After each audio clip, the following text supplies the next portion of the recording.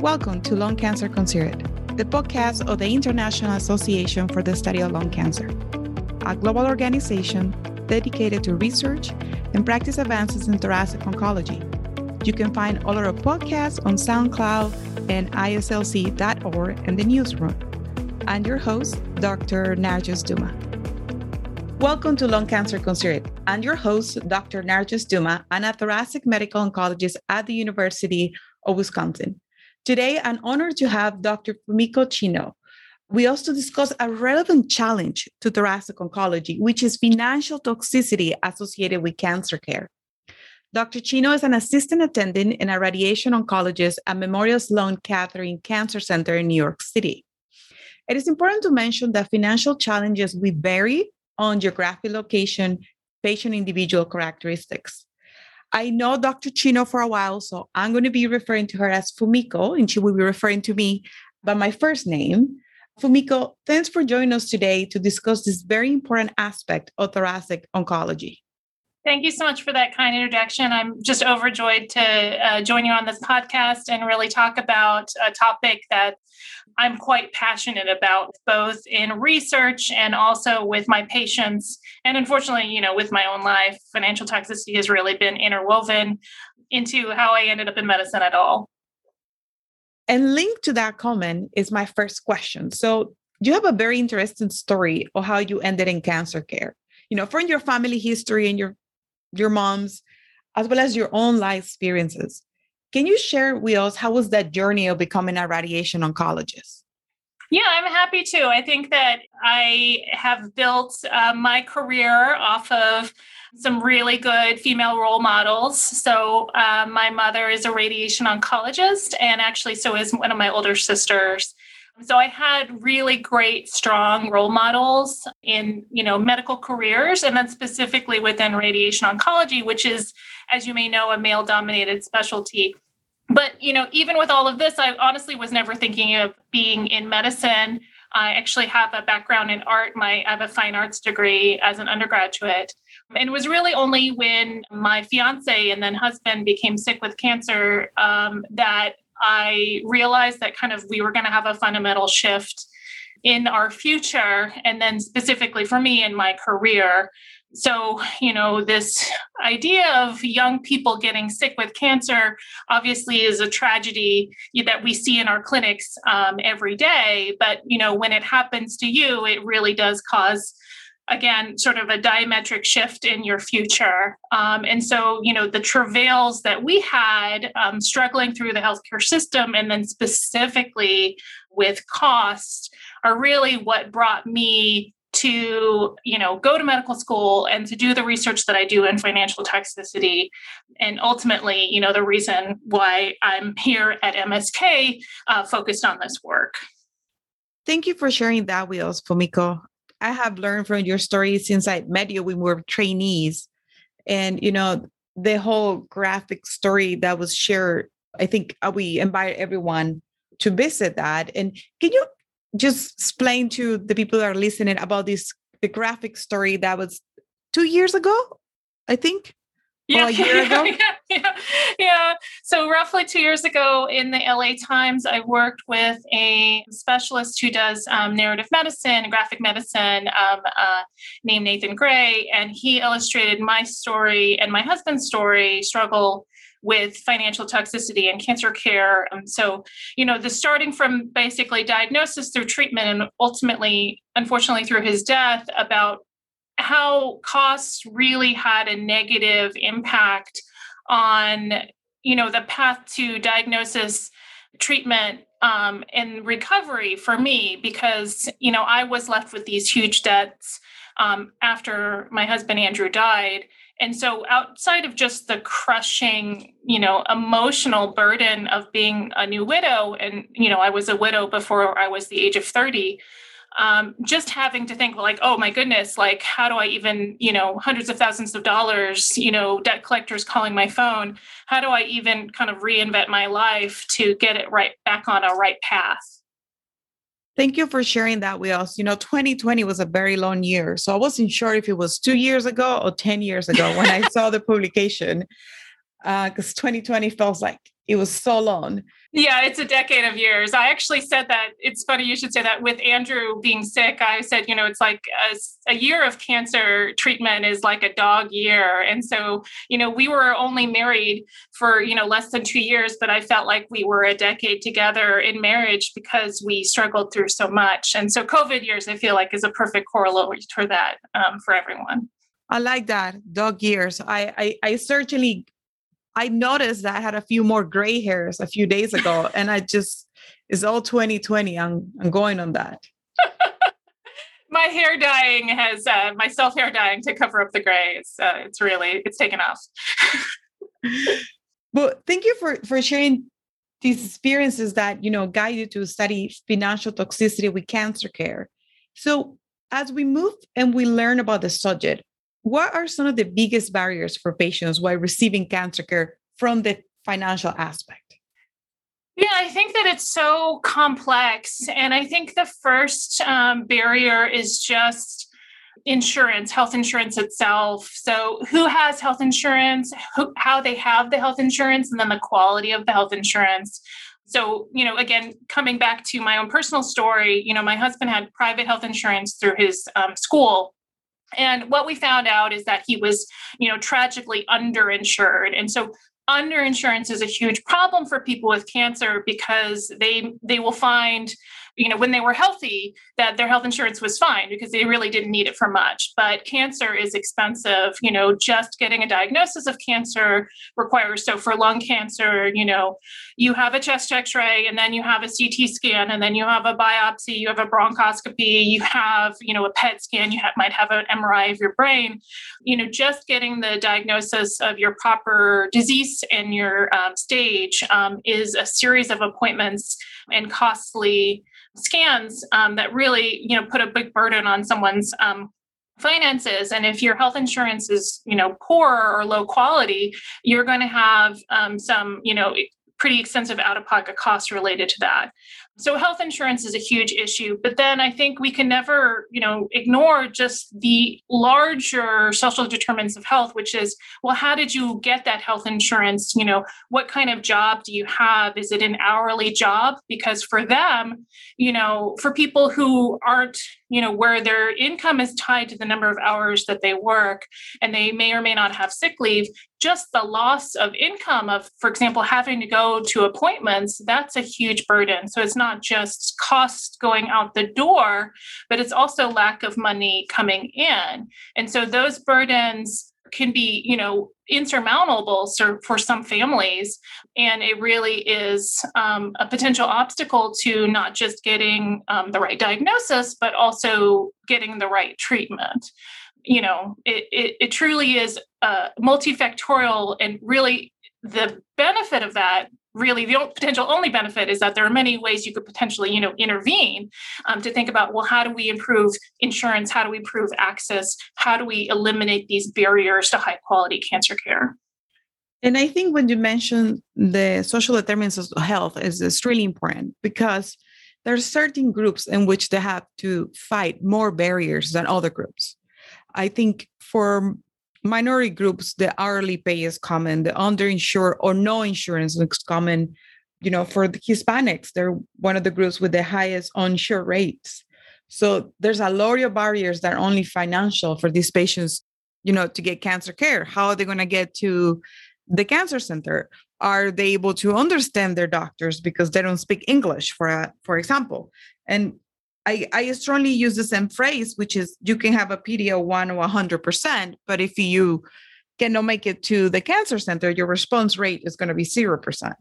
Yeah, I love that. I actually use the same, it's so funny. I use the same analogy about, like, we have these incredibly advanced technologies for radiation now.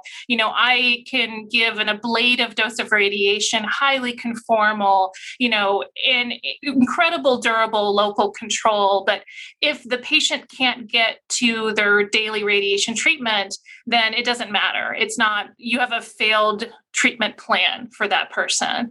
And so I think correctly, you have said, let's evaluate all of the barriers to think about how language or communication or, obstacles like, parking can really inhibit someone's ability to get the high quality care that they, need to move on with their life. One thing that I've noticed is just that there's this, family burden related to cancer care. And so when we think about these costs and these financial sacrifices that some, patients are making, it's not just them, it's their whole family. It's their family unit. You can have generational poverty related to a lung cancer diagnosis, for example. You can have compromised education standard for kids. You can have people who've become homeless, their whole family have become homeless related to a cancer diagnosis. And that's what, not all, unfortunately, we're not all, it's not all equal in terms of care delivery. We have incredible inequalities, and just thinking about those kind of collectively, even just being aware of it, I feel like is the first step towards addressing them, and thinking about, okay, what are the solutions to get people the care they need? And I think now that you mentioned parking, I would love to hear, because you have this study that had, I remember when I was looking at the study in JAMA Oncology, over 1,000 comments in a matter of days. So can you tell us a little bit about this study about financial toxicity associated with parking at the hospitals? Absolutely. This, a lot of the research that I do is really rooted in my own personal experience, because, these things happened to me and my husband. And so I remember specifically paying over $15 to park, for my husband's cancer treatment. And it just seemed like we were nickel and dimed at our most vulnerable time. And so I, honestly just did the simplest study that you can do, which is assess how much people are paying for their parking. And what we found was that it was incredibly variable. I mean, we had, up to $40 a day for some parking and $0 for other people. So the extent of variability was, people could pay over $1,000 for a definitive treatment course. And that, honestly, it's just not fair. I am a radiation oncologist. It's a daily treatment. As you know, for lung cancer, someone could be on treatment for 6 weeks. And a third of NCI cancer centers were actually charging people for their radiation treatment for parking. It is infuriating, I think is the word I'm looking for. And like you said, it created a lot of conversation online, because I think patients really understood why something simple like parking could make a big difference for them. I had a couple of people even online say, it's the reason why I didn't participate in a clinical trial, because their parking costs money. The clinical trial required extra visits. And it was one of the main reasons why I just couldn't do it. So parking is, again, it's a nickel and dime type thing, but it's a profound obstacle for people who are already kind of at the end of the rope. And I found that it's really interesting, because I have been at different institutions and the parking situation is different. And sometimes I notice that patients may not be aware of the parking validation either. Yes. So I make sure I told all my patients after your studies, like, hey, we validate parking.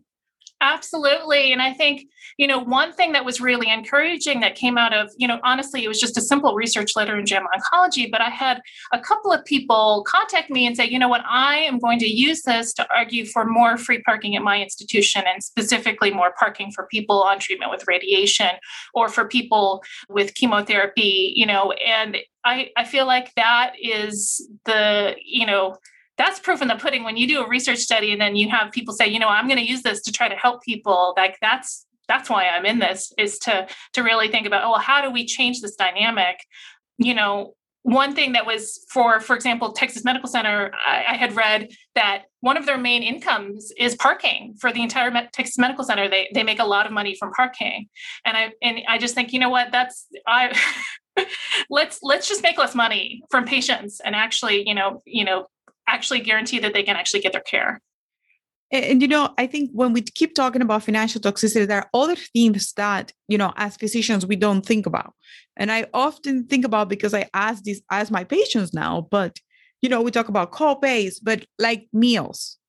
Now with COVID, many hospitals have the restaurant close to patients. But before that, Like I talk to my patients like, well, having a meal here is more expensive at home. And my previous institution, the cafeteria was quite expensive. So it's like, hey, if I want to have a meal with my wife when I'm waiting to see you between scans, like I get scans in the morning, then at lunch, and then I see you, that's around $20. And I was Yeah. like, true.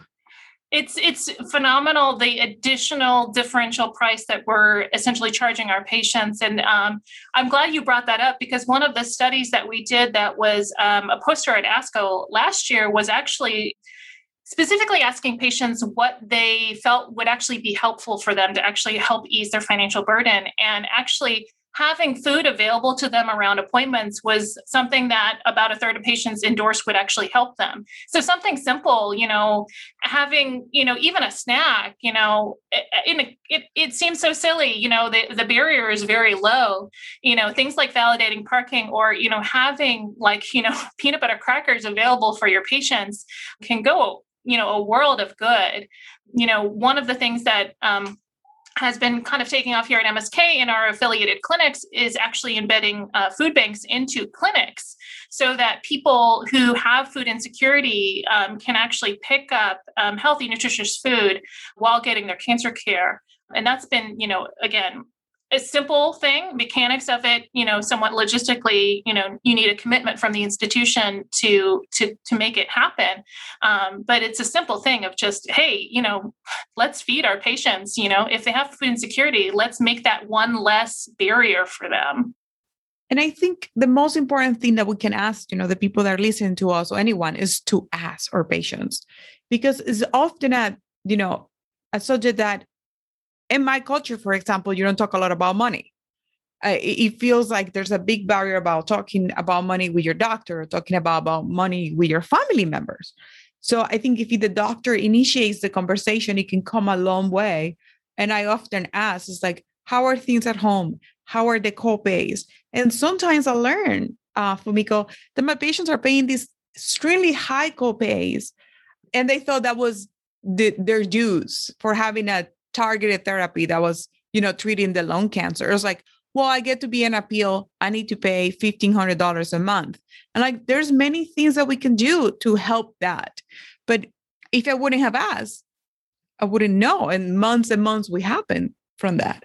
100%. I think that, in terms of practical tips to take away, just asking is so important. I think, so there's this I treat gynecological cancers. And so, the one of the things is that, you may not think that you've seen someone who has sexual dysfunction after cancer treatment, but they've seen you, which is, if you don't ask, they may not tell you, and then you will never know, and someone will be suffering in silence. And so, costs are very similar to that. Patients feel very reticent, or at least based on the data that we have, patients are reticent to talk about this without being given permission. And again, I know this from my own personal experience. We were suffering excruciating out-of-pocket costs and did not feel like it was an appropriate topic to bring up with Andrew's oncologist. And so it was a complete misconnection in terms of, thinking, okay, maybe there could have been a resource that we could have, tapped into, but we didn't feel like it was appropriate to ask about alternative medications or things that might be cheaper. And, it's a real missed opportunity to help more people and to actually decrease the burden on our patients. And ultimately, that's what we want, right? We want the best care for the patient in front of us. So 100%, just asking is a huge step forward in terms of assessing and treating financial toxicity, because you'd be surprised about how much you can do by just referring a patient to the right person in terms of financial services. So it requires, a little bit of homework on your part. I think, one thing that it would be very helpful is if you knew, okay, who in my facility is the person that can help with copay assistant? Who in my facility is the person that can help with parking vouchers? So you need to do a little bit of homework, but, I think it's well worth the investment of your time. And I think it's important, and it can take a few seconds. And I think it is unfair not to talk about the challenges of 2020. many families and patients lost their insurance coverage and their jobs. What have you seen since the beginning of the pandemic that has increased potentially the financial toxicity associated with cancer care? I've seen so much later diagnosis, more advanced stages. And as you know, with a more advanced stage, you just require more treatment. It's more intense, it's longer, and it causes more side effects. That itself is a larger burden. So we know that, the more intense your treatment, the more time you have away from work, the more financially challenging it is for you and your family. And so just, for example, the coverage gap that comes with, losing your job and therefore your health insurance, even if you transition to COBRA or you're able to get, one of the Affordable Care Act plans, there's still this idea of insurance churn, which is you lost this coverage, you transition to this coverage, and there are gaps. I had people say, I lost my job at the beginning of the pandemic. I didn't, feel comfortable going to another doctor for a couple months, but actually I've been bleeding the whole time.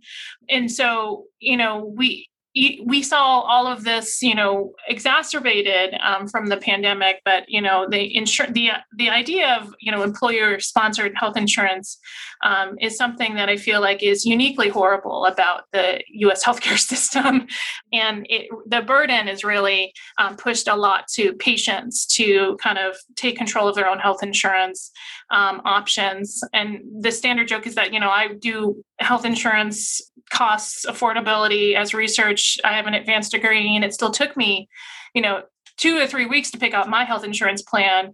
And I'm well informed about this. So health insurance is complicated. And then certainly you add a cancer diagnosis on top of it, and everything goes off the rails.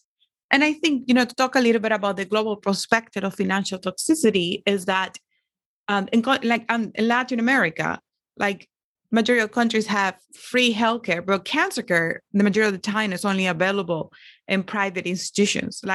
The fancy new drugs are going to be available in the private institutions. And in some countries, radiation is only available in private institutions in some areas of certain countries. So I think financial toxicity is not a unique challenge of the US.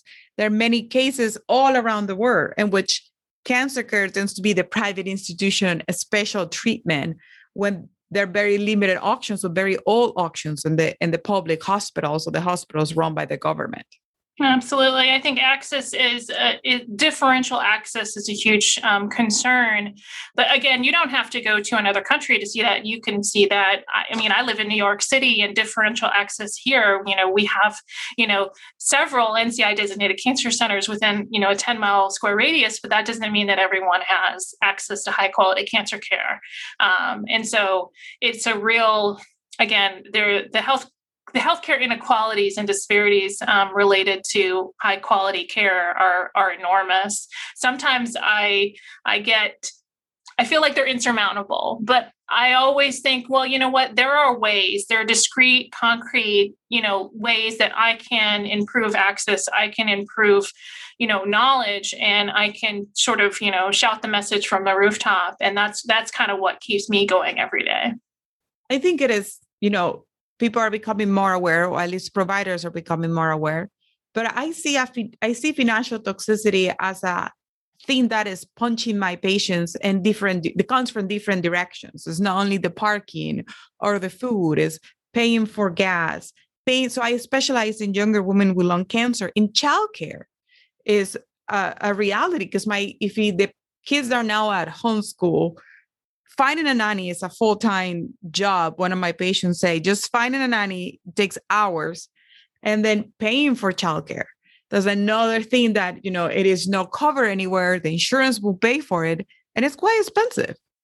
Yeah. And that's, again, another thing where COVID is really, we used to allow people to bring their kids to clinic, because sometimes that's the only childcare option, is that they come to your appointment with you. And that's an additional burden with COVID, with restrictions, not having, you can't bring everyone to appointments anymore. And so it's been, a real additional burden to think about, okay, It's more expensive to have childcare during the pandemic as well because of all of the, potential risks of someone coming into your home.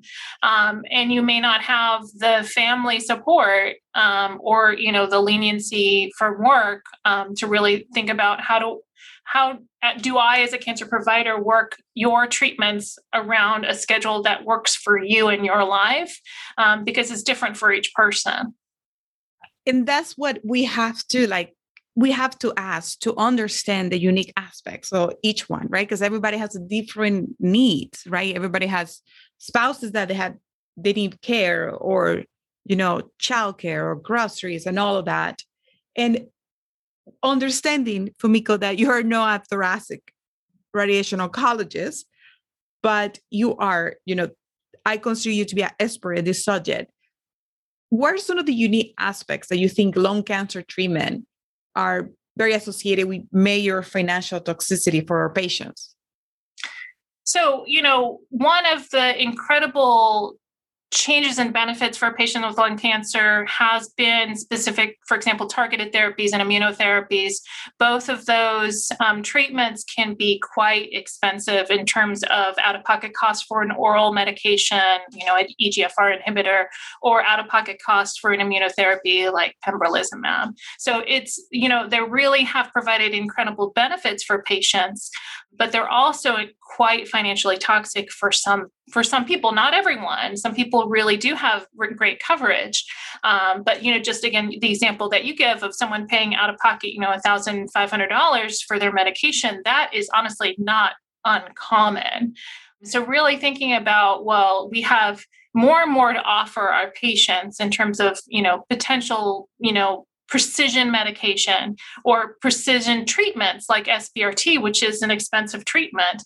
But we need to find a way to deliver it to the patient in a way that's affordable. And that is a fine needle to thread because even, the patient, the patient in front of you, their situation may change from the time you met them at the time of their initial consult, 9 months ago till, your follow-up appointment today. And I think that is one thing that I want to also emphasize is just that, this is an evolving concern for patients. They may not have been financially toxic when you first met them. And you say, okay, that's fine. I don't, you kind of, you slap your hands, you're like, don't need to deal with that. But, a year, 2 years into treatment, some of these targeted agents people are on for, years and years and years. At some point, the tide may change, they may tip over. And so that's why kind of routinely and repeatedly asking people about their costs, their affordability, what sacrifices they're making, that is so essential for some people, again, with lung cancer living longer and longer, thank God, but potentially, again, getting closer and closer to this, and, the financial abyss. And I think that's another tip that we can share, not only with patients, but with the people that are listening, is that it changes over time. And that's what it needs to be assessed over time.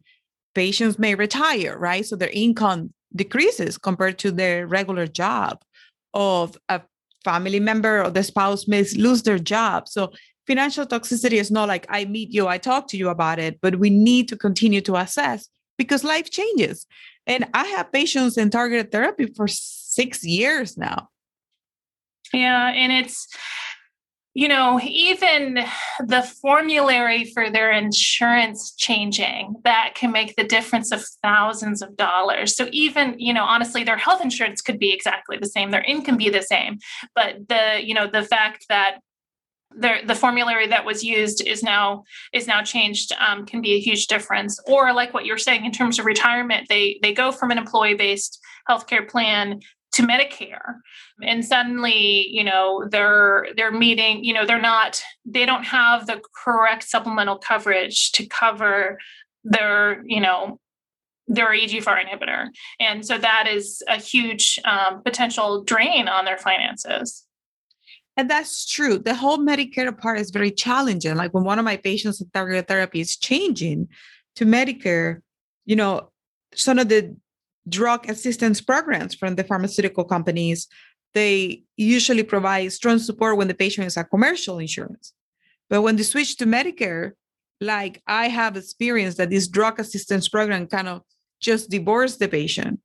And I think it's important that, that we advocate also for, hey, like you need to support the patient, even if he switches to Medicare or even if the patient has Medicare, we are utilizing your drug. Yeah, I have a love-hate relationship with pharmaceutical assistance programs because they really can do amazing work for some of our patients. And then sometimes they're just completely, unhelpful or abandoned. I know, again, for my husband, we tried to get pharmaceutical assistance for a number of high-cost medications, but he didn't qualify because he wasn't an American citizen. And so some of these, he had health insurance, he was here legally, he had a green card, but he was an American citizen. And so he didn't qualify for a lot of specific, programs that we were looking into. And so, again, it's all case by case basis, but, it's really thinking about, well, what is the comprehensive plan that I can do for my patient that really thinks about all of the unique situations? And again, that, I like to think that's just part of being a good doctor, which is, we make tailored treatment plans. It's, it's not one size fits all. And it's about, listening and asking and, and adjusting as appropriate, because not all, 3A non-small lung cancer patients who are 65 are the same. And that's just really important that you mentioned the immigration status, because that's a thing that also affects many things. Can you apply for Medicaid? Can you apply for Medicare? Even if you have a green card, you need to be here for a certain amount of years to qualify for those benefits. And that's the aspect of financial toxicity that has a lot of intersectionality with the social determinants of health. With all the cancer health disparities that we see, is like we keep, certain populations get hit over and over again, or how the healthcare system continues to fail them. Yeah, I think we have huge gaps in care delivery, and financial toxicity is one of them, but it doesn't overwrite the fact that there's still racism in medicine, there's still inequality in access, there's still food deserts in our cities, and financial toxicity is just one more layer of them. I always try to think about, like the research that I do is, it's never gonna cure cancer. I'm never gonna cure cancer, but I could potentially help someone who has a curable cancer actually achieve that cure. And that's how, again, it's all incremental steps. How do we make cancer care a little bit more equitable? How do we make small improvements that get us to our larger goal? And I think together we can do that. Before we run out of time, I really want to talk about your research team, because you and I know each other and we have very similar goals and what we do about social justice. But your research team is very productive. Who composes the team? And I know it's multi-institutional, multidisciplinary. So can you tell us a little bit about your research team and how these came together? Absolutely. I think similar to you, I think that if you are vocal and passionate about a topic, you're going to pull people from many different fields, many different institutions, and they're just going to honestly come up to you and say, hey, like, I want to work with you on X thing. And so I think a lot of the team that I've been working with, they're just people that either I have approached with an idea or a concept or a project, or they have approached me thinking, I want to get involved in this great work that you're doing on, for example, affordability. I have an incredible colleague here at MSK who's a gynecological surgeon whose name is Emelina Vicky. And she and I have really, kind of charged into this idea of affordability head on. And so she's my main go-to gal in terms of, collaborator. But I have people, I still work with my mentor at Duke, Dr. Yusuf Zafar, who's the person who sort of guided me into this initial work on financial toxicity. I have collaborators at, for example, the Iowa State. I'm working with an incredible resident there who's named Bismarck. Dave, because he approached me and was like, hey, I know you're interested in healthcare disparities. How do I get involved in that? Or, he actually brought me a project recently that was like, I'm interested in burnout. I worked with a medical student recently in Arkansas who, came in through a pipeline program. And we specifically were looking at racial, ethnic, and gender disparities in leadership. So it's really, I think as you have been a perfect example of, it's being enthusiastic and being vocal and being out there, and building together a team where, you can all work together on a larger mission of, how are we improving cancer care as delivered? How are we, moving the needle to think about cancer care delivery and making it more equitable. And I think it's very important that we all work together, that we get several disciplines, and also that we mentor the next generation that's interested in this research. Why? Because we cannot do this alone. And what are your recommendations for trainees or people in general who are interested in health outcomes, particularly financial toxicity in cancer care?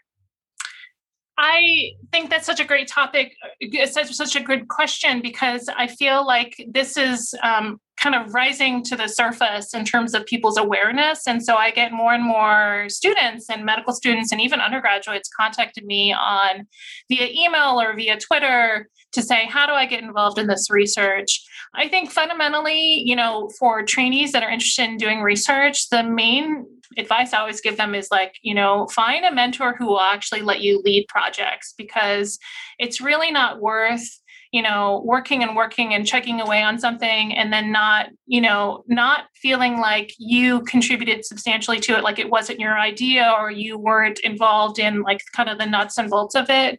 So even, small projects, I try to think about, well, what's if someone has, let's say, 2 months of time to give me, I'm just like, okay, well, what is going to be an achievable thing that you can do that will give you, for example, a finished product, an abstract at a scientific meeting or a manuscript that you will take ownership over and you will drive. And I'll guide you through the process, but you're going to be the one, leading, this project. And that's like, I think so helpful, because then later when you're talking about your research during, let's say, residency interviews, or when you're trying to get a job, you can speak authoritatively about it because you know it in and out. So that's my main, my main advice is always just find a mentor in a project that you're passionate about, that is yours. I think in medicine, we abuse medical students very often by just having them, just giving them stuff, grunt work, for lack of a better term. And that's not my game. I want people to really feel the passion and drive and, get something out of it that helps them. And thank you for mentoring many, trainees and faculty, particularly from the represented groups in medicine. I think we need more people like you, certainly.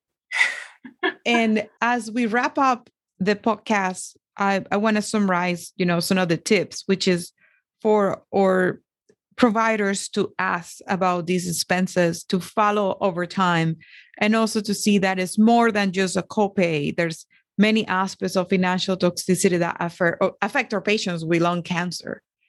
So as we wrap up, any last few thoughts, Fumiko, that you would like to share with our audience? I think that one thing that I will try to highlight that I haven't mentioned yet is just to think about the caregivers and involve them. And it's harder during COVID because I think we're seeing, patients by themselves, but as much as possible to think about, well, this is a family concern. Cancer is a family concern, and, caregivers are so vital, and they're basically unpaid labor, and to really think about how do we support caregivers through the process, especially with lung cancer, because it can be, very high symptom burden. How do we rally resources, not just around patients, but also around caregivers? Because they're often, again, I know personally, taking time off of work or sometimes even quitting their job in order to take care of their partners or their loved ones. And it's just one extra, And one extra thing to think about in terms of, okay, it's not just the person in front of me. There's the whole care team around them that I am relying on to get my patient through treatment. And I should acknowledge that and try to rally resources around them too. Thank you, Dr. Fumiko Chino, for making the time to speak with me today. And this is a wrap for our episode. We have an episode of Lung Cancer Considered every first and third Monday.